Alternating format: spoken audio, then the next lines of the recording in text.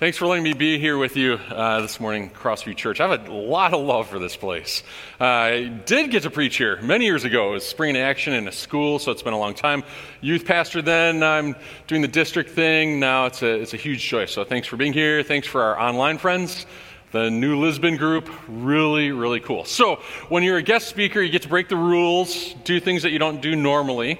And so I'm going to ask you to do something right now. I'm actually going to yield about 30 seconds of my time and have you turn to the person next to you and answer this question. What's a paradox? So what's a paradox? No pulling out your phones, no cheating, just throw some words out there. What do you think a paradox is? Go ahead, do a little talk.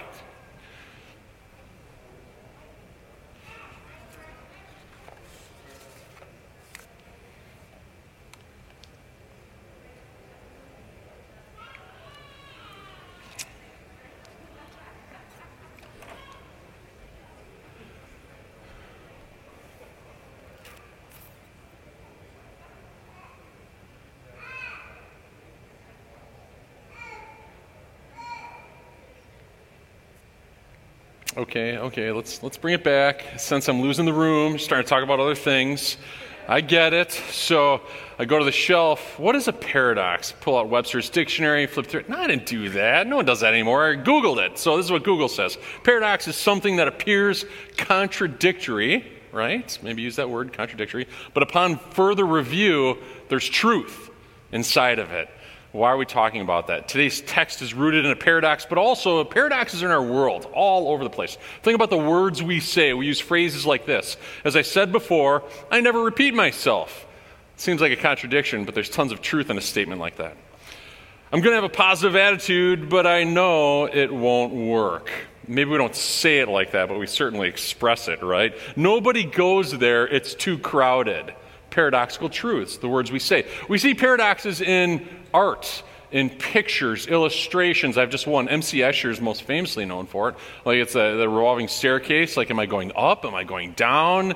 Where's my destination? Am I getting there? All of a sudden I pulled a muscle in my brain. Now it seems to hurt.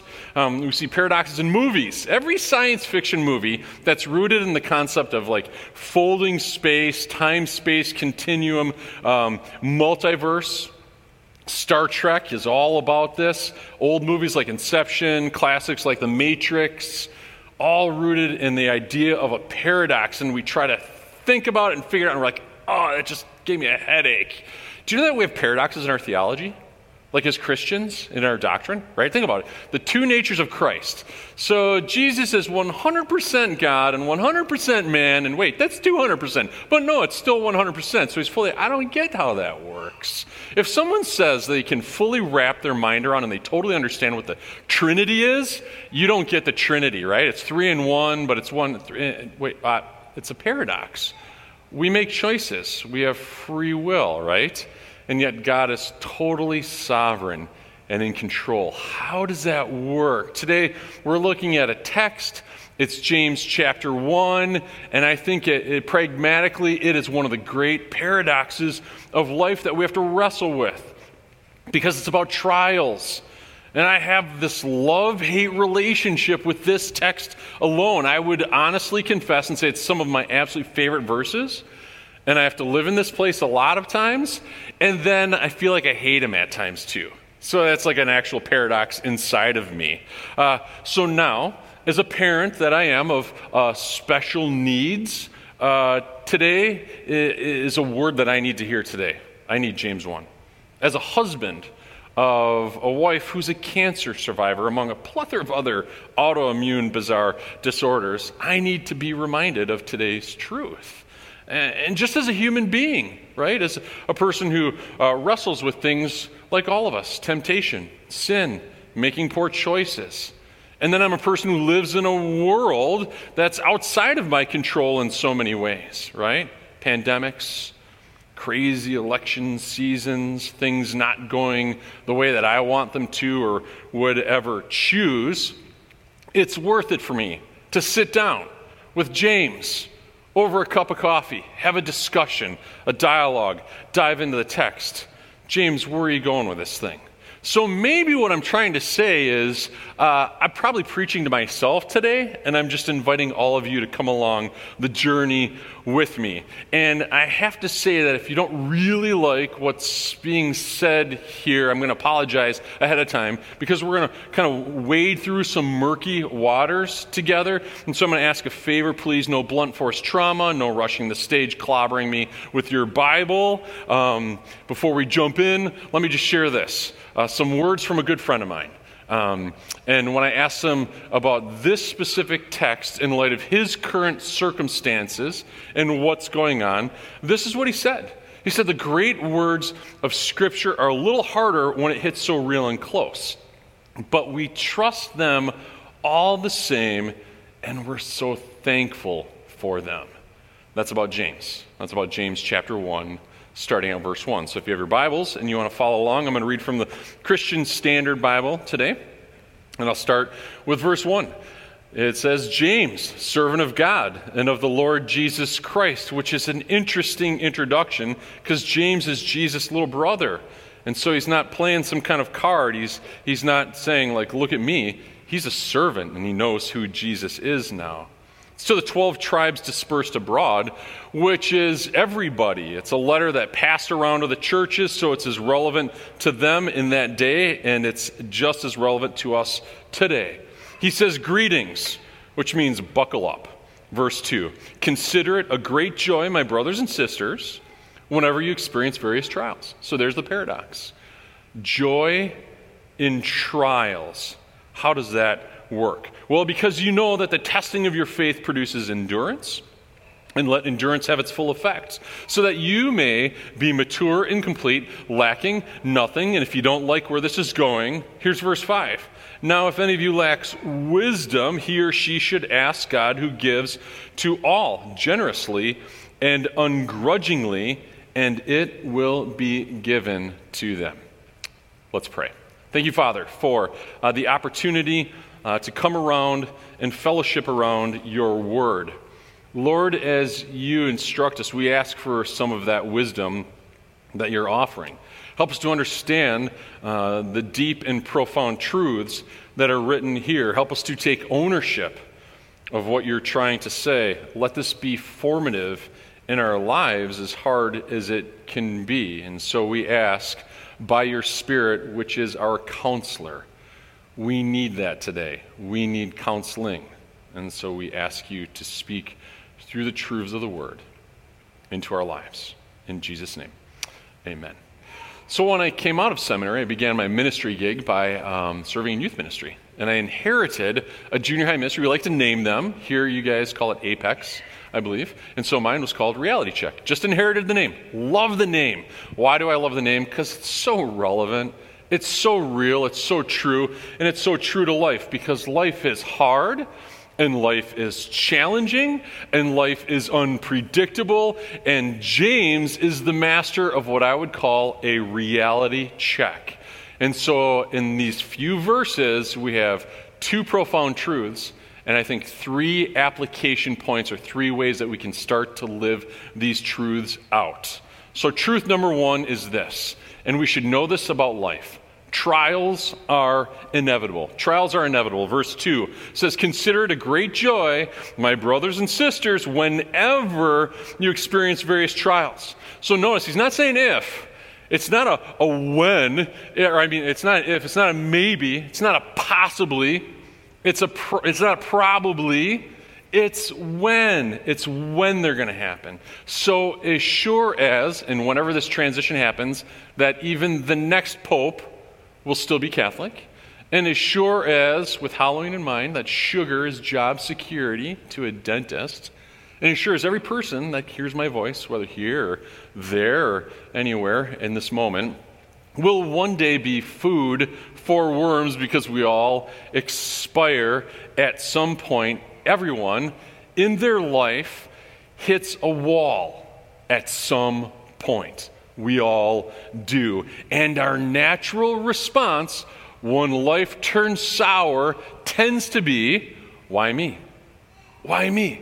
God, why is this happening right now? So I I have really amazing circumstances where my in-laws live about an hour north of Stevens Point. That's where I live, in Stevens Point. They're in Anago. And for the last better part of 16 years, every Sunday after church, we travel up to my in-laws, and we have dinner there as a family. My brother and sister-in-law and their kids come over and watch Packers and eat food and play some cribbage, and it's just an amazing time. Now, a long time ago, in one of those earlier trips, I remember because my boys were both in car seats. They're almost 16 and 17 now, so they were 2 and 3, or 3 and 4. We were beginning our commute back to Stevens Point. I can remember it being summer. I can remember the windows were down. The fresh air was blowing. We're about 10 minutes south of Anago, just starting our journey back home. And as I'm driving along, I hear this sound, kind of a gurgling, kind of like that. And with this panicked look, as I turn to look at my wife, and as I'm about to say, this tidal wave of this horror of an aroma waves over the top of me. And I said, did one of them just throw up? And she said, yep, they sure did. And so I pull off Highway 45, pull on the first side road in the country, and I turn and look, and there's my younger one of my 2 sons, Judas, sitting right behind me in his car seat, locked in that bucket sort of seat, and he's got vomit running down the front of him and his whole shirt, and he filled the basin of the car seat that he's sitting in. So I get out of the car, and I walk around, I open the door, and he's desperately reaching for me. Daddy, Daddy, he's crying. He's like, he wants to get out of it, and he's reaching. And so I do the dad thing, because I'm a good dad, and I pull up my sleeve, and I plunge my hand into the warm liquid, unbuckle it, pull it up over his head, and pick my son up. And I just kind of, here's this drippy and kind of gross kid, and he's reaching for me desperately, and I'm holding him at a distance, and he's reaching for me, and I'm holding him, but again, I'm a good dad, so I bring him in nice and close and try to comfort him in his sorrows. My wife has the joy of taking the car seat out and actually emptying it on the side of the road, because we still have a 45-minute drive along the way. And as I'm holding and comforting my precious son, I hear the irping sound one more time, and I experience that warm sensation down my back. Do you know what I think in that moment? I'll tell you what I'm not thinking. I'm not thinking, I love this. This is awesome. These are those great parenting moments. Babe, this is so amazing. We should fill our quiver with more arrows. Let's just keep having more and more children for moments just like this. No, in the moment, I'm like, why me? Why is this happening, God? We still got this long ride, and this is disgusting, and I'm covered and coated. It's the why me moments. That's just kind of a funny story. What about when the rubber really meets the road? So I have 2 boys. My oldest son, he's on the spectrum. And so God blessed us with a special needs child. And so in those moments when years ago, when he was younger, 2, 3, 4, and his mind stirred and he couldn't sleep at night, he might only sleep 3 or 4 hours a night. And my wife and I would have to alternate nights of being up virtually all night with him. Tonight's my night, and then tomorrow night's your night, and then my night. And so when I'm up with him at 2:30, 3 in the morning for the rest of the day, what do you think I think? Why me? Why me? Why is this happening? Or when my wife is, she's just getting out of the hospital because she was dealing with autoimmune disorder that brought her to the brink of death and not making it. And I'm at the gym, and I'm running on a treadmill now afterwards, and trying to process where we're at and what life is about. And I start the ugly cry, right? Because I'm scared and I'm afraid, and what's our possible future going to look like? And I have to hide behind a towel in those moments. What do you think? You think, why me? Why me, right? So James is challenging us. He's challenging us to think differently in these times, and he's challenging us to respond accordingly, which I am going to say is unnaturally. So Paul Cedar, former president of our denomination, actually said normal people do not enjoy trials. And that's so true.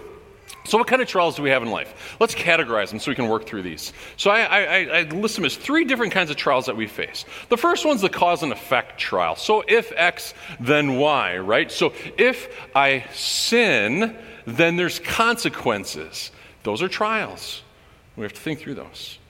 Second category is spiritual trials. And spiritual trials are this: because you are a Christian or because you're a Christ follower, then blank, right? So because I want to live by a certain ethic or in a certain way like Jesus, then there's persecution. That's the world that James is writing to. That's his context. There's the third category that I call the mysterious trials. And I might think of someone like Job, from Job's perspective, like what he sees or tries to understand. It's the trials that just kind of are, right? It's the trials that don't make sense. They're not rational. They're not logical. We don't ask for them. You can't calculate them or predict them, see them. For me, it was a parent of special needs. For some of us, it's just parenting, right? It can be a trial. These kids, they got minds of their own. They make their own decisions. How do you know? Victim of things like corporate downsizing, right? Economic downturns. That impacts this community, doesn't it? It is sickness. It is disease. It's the things that we don't know or can't predict always. How about the novel coronavirus? No one asked for this thing, but here it is. But because God wants something for us that we would want for nothing. Those are his words, that we would be fully formed, that we would be wrapped around him, that we would be complete. Verse 4, that you may be mature and complete, lacking nothing. Not only are trials inevitable, but the second truth is this: trials are purposeful.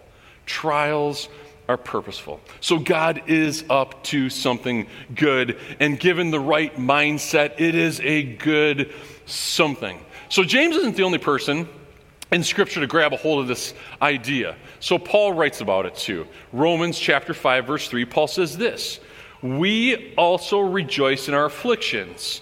So rejoicing, afflictions, there's the paradox, because we know that the affliction produces endurance. Endurance produces proven character. Proven character produces hope. Jocelyn just read Peter's text about that. 1 Peter chapter 1.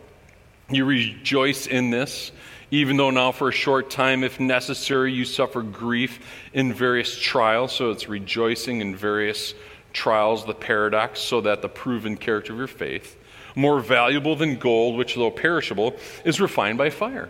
And so Peter latches onto an illustration to try to help us understand this idea. And so it's the picture of the refiner's fire. It's the crucible of faith that believers go through. And so picture the blacksmith, the rugged man. It's the process of removing impurities by smelting. So you take the metal, you put it over high heat, and it melts and then exposes the molten metal to the airs. Separates the metals from various gases, dross, liquid slag. I don't even know what that stuff is. It just sounds really cool, but it's the junk that gets mixed in there. And so you separate the alloy from the precious metal. But here's the thing. You don't just do it once. The blacksmith does it over and over and over again, and it's hard work, and it isn't comfortable at all. It's incredibly hot. And it's risky, but then what gets left behind? It's the treasure. In faith terminology, it's the staying power. And so James leans into a different word picture, verse 3. You know that the testing of your faith produces endurance. James is thinking sports. James is emphasizing what we don't want to hear, that adversity is necessary for development. So think of the professional athlete, right? They don't get to be where they're at by sitting on the couch, eating potato chips, and playing video games. But it's through hard work. It's through the crucible of hard work and trials, and they grow stronger. So take a cross-country runner. Cross-country runner, how do they learn to run 3 miles strong? By running 5 miles hard. Or the bodybuilder, they get their amazing physique by hours and hours of hard work and sweat equity. And so it's strength and it's endurance and it's perseverance that comes through the hard work. And so if the muscle that is being developed is our faith, and the workout facility is life, then the weights are the trials. The weights are the trials. James is trying to help us wrap our mind around the idea that the trials actually aren't the enemy. Okay, reality check moment. I get it. I kind of feel like I know what you're saying. You're like, I don't like it, and I don't want it, and I don't want this stuff. And I agree. I think you take a truth like this and you share it in the wrong way at the wrong time, I think people are going to get hurt, aren't they? And I think my pastor friends who lead out in care counseling or grief counseling, that kind of thing, with a passage like this, probably miss James's point of what he's trying to say. Because we're not rejoicing in the trials. We're not. There rarely is joy in the actual suffering, particularly in the moment. Let me share with you another example, and let me just take it to the absolute extreme. So, December 28th, 2019, so 10 months ago, another one of my dear friends, we'll give him a name, we'll call him Doug. Let's call him Pastor Doug. Was home watching college football right after, during the holidays. And it was that game. It was LSU was playing, and if you remember, the plane crashed and had that assistant coach's daughter on it. And so he's such a godly man. He was moved to pray in that moment for those people he doesn't really even know. And as he's praying, then he was caused him to think about his own 3 adult children that were traveling to Minneapolis, to the Twin Cities, to a Christian conference that was up there. And they had traveled separately in different ways. And so he pulled out his app, and he saw that his oldest daughter, who was since graduated from college, working out in California, came back to be a part of the holidays and go to that conference. Saw on his app that her car wasn't moving. And it hadn't moved for a while. So he tried calling her. She didn't answer. Called a friend. They didn't answer. Called many people. They didn't answer. And so then he did what would be the nightmare for any one of us as parents. Called the state police. And the state police put him on hold and then transferred him to another police officer who transferred him to a police officer on scene of a tragic car accident. And he asked the one question, he said, "Can you just tell me, was it a gold Honda Accord?" And there's the pause and the wait. And the officer said, "I'm so very, very sorry." He had lost his daughter that day. Friends, we aren't rejoicing in the trials. There rarely is joy that's in the actual suffering. But here's James's argument, and it's that we rejoice in what God can do and is able to do in the formation of our lives, this through the means of trials, which I remind you are inevitable. Anyways, it's the view that God is able to make lemonade out of lemons. And it just takes time. It takes time. So how do we not quit? How do we not quit? That's what I'm saying. You're like, "Oh, hit me with your Bible probably. You don't like hearing this stuff." No one likes this stuff.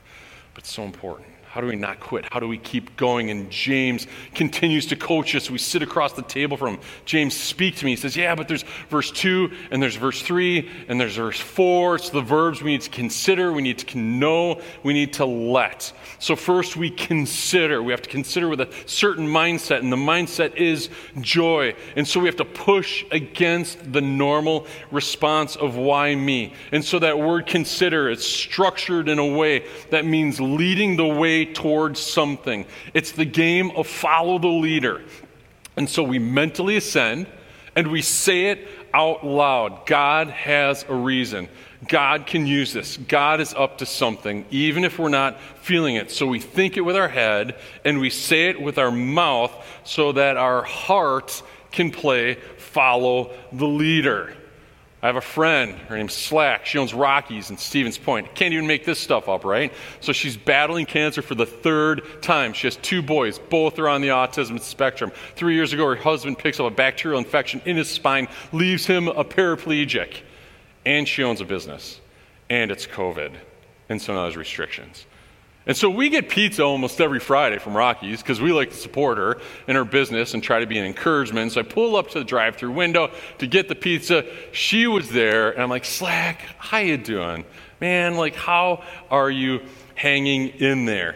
And she goes, first thing out of her mouth, God's still got this. I'm like, oh, let me get a pen and paper. I got to preach pretty soon. I got to write this down. Tell me what you're saying. She's like, God still got this. These are her words. I'm reading my Bible more 3 times a day. Are you kidding me? She says, we got to trust him. There's still joy. What else do we got? What else do we got? So we consider. It's follow the leader and our heart will come along. Secondly, James says no. We need to know. Know that the testing of your faith produces endurance. So you know because you've experienced this kind of thing before. And so, friends, we face trials, and trials help us face future trials. So we don't want to get faith amnesia. And so our trials and tests prepare us for the next trial and next test. And so our faith in God is strengthened, and it's enhanced when we face a trial because God proves himself faithful every single time. Because he does, because that's who he is. So when we encounter the next trial, we can say, God's got this. He did it before, and he will prove himself faithful again. Do you know who gets this? Do you know who understands this truth? It's people who have learned to live life in the furnace, in the fire of life. It's our senior saints. There's those people around us in our body, our senior saints, they know because they've lived it and they've seen so much of life. If you want to be encouraged, get a coffee with a senior saint in your church and just ask them about God's faithfulness. It's so encouraging to hear from them. We can have faith because God is faithful every time. So it's a not quit mentality. 3, a third response. James, help us. He said just let. He said let endurance have its full effect so that. It's a don't fight it mentality. Allow it to have its full effect. We have to just live in it at some point in some degree. So great things can come of this. Don't be the obstacle. It's a passive reception. It's an acceptance and an embracing. Let me try to illustrate one more way. Think about childbirth. Boom, I just lost half of you, right? There goes all the Y chromosomes. Well, just follow along. We can get this. Okay, a woman rejoices to learn that she is carrying a child, and she knows she will face nausea. She's going to ache. There's going to be an actual painful delivery process, and yet she rejoices. Why? Because she looks past the adversity of the process, and she sees the end game. And what's that? It's a precious child. It's a precious child. And so it should be as Christians, and trials, they produce character in our lives. And when we struggle with this, because we're going to struggle with it, and I struggle with it constantly, we will waffle in and out of this. James says there's verse 5. Now, if any of you lacks wisdom, they should ask God, who gives to all generously and without grudge. It's this word picture of a waterfall. It said his wisdom and grace are just pouring over, and he wants us to step into that flow. And he says, and it will be given him. And so we just pray and we talk to God. Say, God, help me to be wise about my circumstances. God, help me to see your greater purposes in what is going on. God, thank you that you want me to be wise in this. Like, help me to accept the inevitable, Lord. Help me to see your greater purposes. And I believe, friends, that he will give you the desires of your heart. It's James chapter 1, verse 2 through 4. It's that paradox, right? It's not for the faint of heart. It's a complex paradox. It's the inevitable reality that collides with a purposeful truth. So we consider, and we know, and we let, and we remember things that are helpful, like I think these helpful words spoken specifically about James chapter 1, and it was shared with me from a dear friend of mine. He said the words of Scripture are a little harder when it hits so real and close, but We trust them all the same and are so thankful for them. Those are the words of my friend, Pastor Doug. Let's pray. Father, we rejoice in your word and your truth, even if it's hard, even if it's challenging. Lord, we wade through trials constantly of various degrees, and it's so hard, but we are grateful that we have a God who is so faithful, proving yourself faithful in our lives, that you will take these and you will form us and mold us and change us and shape us. Give us the endurance to persevere. Give us a not quit attitude and ability and mentality, even, Lord, when we're not feeling it. And so, Lord, we ask that we would consider, that we would know, that we would let you work through all circumstances in life. God, you're a good God. You define goodness for us, and so we're grateful for that. We love you. We worship you. We pray this in your Son's name. Amen.